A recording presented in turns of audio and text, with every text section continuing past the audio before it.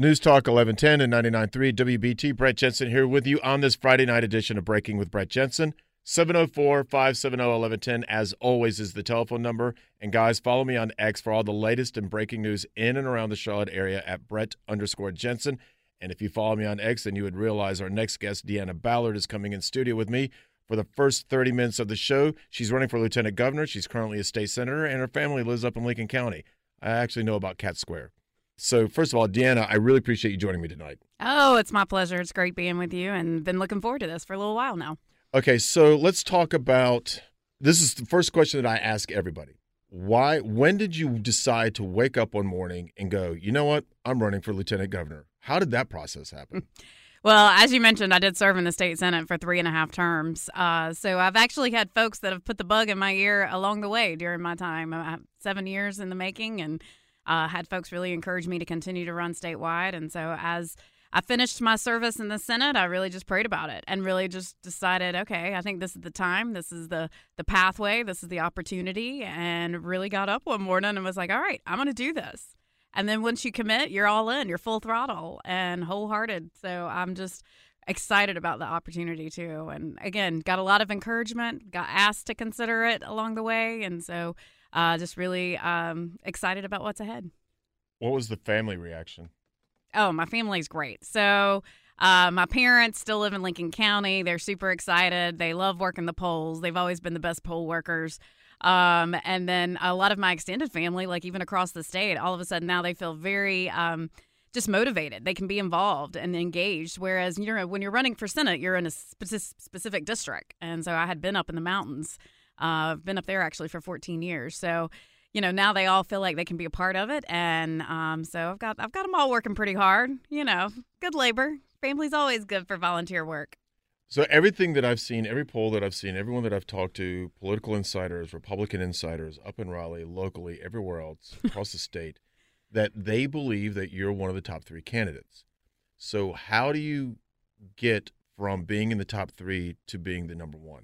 Oh, that takes a lot of continued grassroots strategy, getting in front of the right groups in the right time and the right amount of people, which also means it requires getting on the, using media, using social media, using, TV media, and what markets you're kind of leaning into.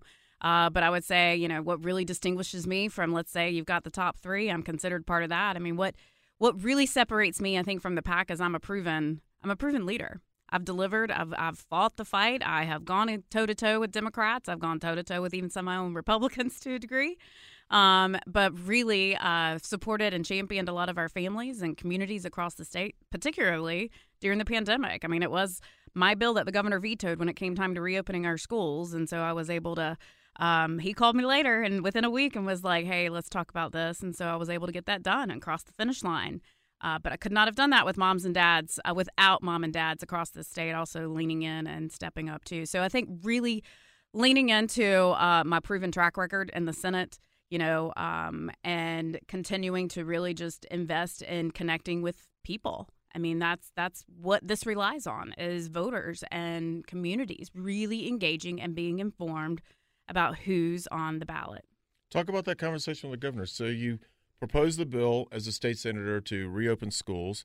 He vetoed it and then called you a week later. What was that conversation like? He was like, I think he was feeling the pressure of families who were actually standing outside of the governor's mansion protesting, and enough was enough, I think, in his mind. And I mean, he was very willing to talk and to cooperate, while also making sure that we were, quote unquote, still using data and science as, metrics to ensure that we can continue to protect the kids in the classroom. So it was not probably an easy call for him to make and a conversation. But at the end of the day, we did do a joint press conference, really announcing the reopening and the full support from both parties on the bill itself when it came to fruition. And it came to pass, I think when he signed it, it became law. So it was pretty quick at that point.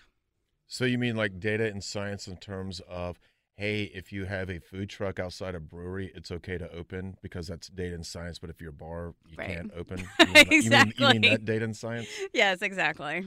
Data. We're talking about Deanna Ballard. She is running for lieutenant governor. Her family's up in Lincoln County. She's a state senator. So I'm curious, when you look at lieutenant governor, a lot of people view it pretty much the same way as the vice president. What can you accomplish as a lieutenant governor? I think that's exciting, and I think that's where there's a lot of room for an individual to really step into the role and own it and make it something more than maybe what folks might see it as really just kind of a bully pulpit. You actually, as lieutenant governor, folks, if you don't know what the roles and responsibilities are, you actually do preside over the state senate, which I've served in the Senate, so I understand those rules of engagement. You actually sit on the state board of K-12, so public instruction. I chaired education, policy, and appropriations in the Senate. So I understand those dynamics and those relationships. And then you also serve on the State Board of Community Colleges. So there's a lot of room, I think, for an individual to come in and continue to do a lot of policy work and implementing and protecting kind of the integrity of the statutes that maybe the intent of the legislature has put forth. Sometimes when it gets to the agency level, things aren't always perhaps executed or implemented in a way that, was intended. So I think what can happen is, you have a more voice, continue to have a stronger voice in education and really walking out. I've been on the front end now of policymaking, and this will be a great opportunity to be on kind of that back end and putting it forth for, our boots on the ground to really execute and implement. But I also am a big champion of workforce development, and that's something that I really kind of want to own and that I have a vision for and ideas about how to be more involved and be on the front end of that with businesses across North Carolina. We are the #1 state for business, which I've been fortunate to be a part of a legislature that has really garnered, and highlighted that success and hallmarked it to a degree. But I'm also, just believe we can deliver the #1 workforce. And I have championed our community college system, trades, skills, left and right. And I have a proven record on that, too. So I think the lieutenant governor can be more than just sort of a voice and even a lobbyist for the people of sorts. I mean, you can actually do work. You can actually execute. You can actually step into those hard conversations, because I've had to have them, and really fight for, what the communities and the families are wanting and what the people are looking for in terms of how do I access jobs? How do I get resources for this? Where does that exist? And really informing and educating people on how to make that happen. Well, let's be honest. I mean, most lieutenant governors are MIA once they take office. I mean, and they are. Yeah. They're not even showing up at the Senate. They're not showing up where they're supposed to be going. I mean, they're just MIA. You don't see them. You don't hear from them. I mean, regardless of the party, they just go MIA. Mm. Yeah, that's a shame, because that's something, having served in the legislature and having a respect for the actual body itself in terms of, the Senate chamber. I mean, that's one thing I'm committed to, is showing up. And I think, having served 200,000 constituents in the high country, so folks, I served about 5 to 7 counties at any given time, up in Boone and Blowing Rock. Life is full of things to manage: your work, your family, your plans, and your treatment. Consider Kesimpta, ofatumumab 20 milligram injection. You can take it yourself from the comfort of home. If you're ready for something different, ask your healthcare provider about Kesimpta and check out the details at kesimpta.com. Brought to you by Novartis Pharmaceuticals Corporation.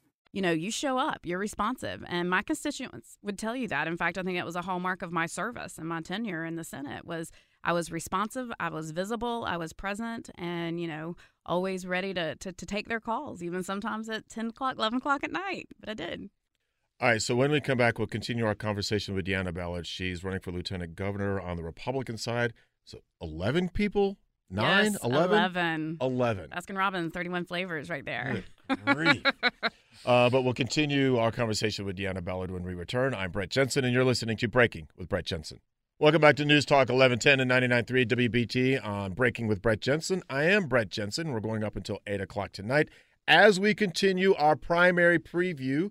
And we got Deanna Ballard. She's current state senator. She's from the Denver area of North Carolina, not Colorado. And she's running for lieutenant governor, one of 11 candidates running on the Republican side for the primary, which is, by the way, March 5th. And I believe early voting starts February 17th, if I'm not mistaken. Negative on that. Oh, when Thursday, February 15th. The 15th, the day after Valentine's Day. That's right. See, less than a week away, folks. There you go. I'm glad you corrected me. I'm glad you're correct. By the way, I've been saying the 17th for the last 2 days, and I've interviewed 3 candidates, and none of the 3 candidates it corrected me. You're the first one to correct me. Leave it to a woman. Yeah, exactly. Although I'm used to being corrected by a woman, so it's par for the course. So you're from Lincoln County, the eastern part of Lincoln County. I'm going to play some stereotypes here with you. Oh, no. I can because I'm from Gaston County, so. You know. I love my Lincoln County folks. Second Amendment and guns. Thoughts on that? Because there's a lot of people that are worried that of course, the mantra is, oh my gosh, they're going to take away our guns, but there was also talk that maybe North Carolina would be a gun sanctuary state type situation. So, what's your thoughts on all of that? Oh man, I'm a pro Second Amendment. I mean, I've been endorsed by NRA and grassroots North Carolina. I grew up with a shooting range in the backyard. Actually, I mean Lincoln County. Since you're talking about Lincoln County and Eastern Lincoln County. But my parents also, my dad taught me, safety, gun safety, and really how best to protect myself. I mean, I was held at gunpoint at the age of 17, I think it was, 16, 17 years old. Really? So in Lincoln County, nonetheless. Were you really? Yeah. So, I have learned early on really how best to sort of take care of myself and protect myself and believe that we all have the right to be able to do that. So I'm supportive. I mean, yeah. What advantages would you have from growing up in I know Denver is relatively close to Charlotte, but Lincoln County is still considered rural. What advantages do you have from growing up in a rural area? Oh, goodness. I would say that I have a perspective that, hard work pays off. People do pay attention. That encourages other rural communities across the state so they don't feel forgotten or feel left out. Having, grown up just in the spirit of, my parents really instilled in me a strong hard work ethic, and the power and the dignity of work and a job, and how fruitful and rewarding that can be. So those are kind of a few things. I would say a sense of community. Lincoln County really instilled in me and I think North Carolina is really great at this at large too. I've seen it, I've witnessed it, but we can be very neighborly people and genuinely kind of look out for one another and take care of each other in those times of just, overwhelmed need and just stress. So I'm very excited about what my upbringing and then characteristics and qualities of really valuing every individual and, their background and really listening and engaging and cooperating with, ideas and priorities for various regions of the state. So every county's different. I served probably at one time I had 7 counties. So you learn real quick, how to really kind of meet people where they are, how you engage and how you listen, and then show deliverables and deliver for them. So I would say that's something that was instilled in me even from early on in good old Lincoln County too. Just a few more minutes here with Deanna Ballard. She's running for lieutenant governor on the Republican side, one of 11 candidates. And most of the polls that I've seen and insiders that I talked to believe that she's a top 3 candidate out of the 11. All right, so let's get into a couple other things here. So, and I asked this to the people running for governor. I've asked this for people running for Congress. Republicans and Democrats, regardless of the party, generally have their philosophy, and all Democrats generally have the same philosophy, and all Republicans generally have the same philosophy. But what separates you from the other candidates? Because is it just your background, or is there a difference in philosophy about being a lieutenant governor that is maybe different from some of the other people that you're running against? Oh, gosh. I would say, like I've mentioned before, too, really kind of the proven track record, the work, the background of having served in the Senate, understanding how policy gets done, how to work with and collaborate with others. Maybe perhaps, either side of the aisle sometimes can be very singularly focused in how to get something done. And I think it's important to be able to kind of step in and have those hard conversations, stick true to your convictions and your principles, but also know that, there are kind of multiple ways sometimes to get something done. And so thinking through that and working, collaboratively to be able to deliver is pretty powerful at a time when, we can tend to be very isolated. And so I think I have a real strong knack for being able to, still move the needle forward. I mean, when I worked to reopen schools, we didn't have a supermajority in the Senate. We had a majority. And so I had to work with both chambers, both sides of the aisle, so many different personalities. Ladies and gentlemen, the legislature is filled with dynamic characters. So I would say that, a little bit of just my philosophy of kind of how the legislature works, how to get things done, how to serve, when to serve, how showing up and how critical that is. But then also just the fact that I have a proven track record to go against, any of the Democrats that are coming to the table that have served in the Senate. I think there are 2 Democrats now that have served in the Senate that are running for lieutenant governor too. And I do believe, compared to some of my other candidates, my opponents on the Republican side, that I have a proven record that can go toe-to-toe with either one of those candidates. So I think that's pretty strong to impress upon people, how to keep Republicans in charge in Raleigh. Last thing that I ask every single candidate, teacher, police officer, doesn't matter who I'm speaking to, athlete, is there anything that I did not ask you that you want to talk about, or is there just one final thing that you'd like to say, because the floor is yours? Oh, thanks for that. Man, I'm North Carolina born and bred, and I love this state with my whole heart. I have served it and sacrificed wholeheartedly, but I just want folks out there to know they're completely worthwhile. They're worthwhile every effort. I mean, I have put, I don't know how many miles on my car. I've earned, I don't know how many Chick-fil-A points at this point on the road. But, ladies and gentlemen, I just want you to know that I am eager to serve, ready to serve you, and could consider it a real privilege and an honor. So I'm here on the show, and I'm going to ask for your vote, and just look forward to really continuing to earn your support. So pay attention to what's going on in the lieutenant governor's race. There's a lot at stake, even for the long-term health of North Carolina. I think you need to remember that. And I just ask that you follow me on a lot of my Instagram, my Facebook, my social media. It's Deanna Ballard NC. You can hit me up on all 3 of those, sort of X, everything. So thank you.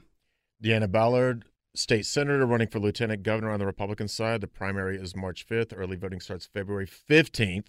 So thank you on that one, Deanna. Seriously, thank you for coming in tonight. I know there are a lot of different things that you could be doing on a Friday, so I really do appreciate it, and I know the listeners do as well. Thank you.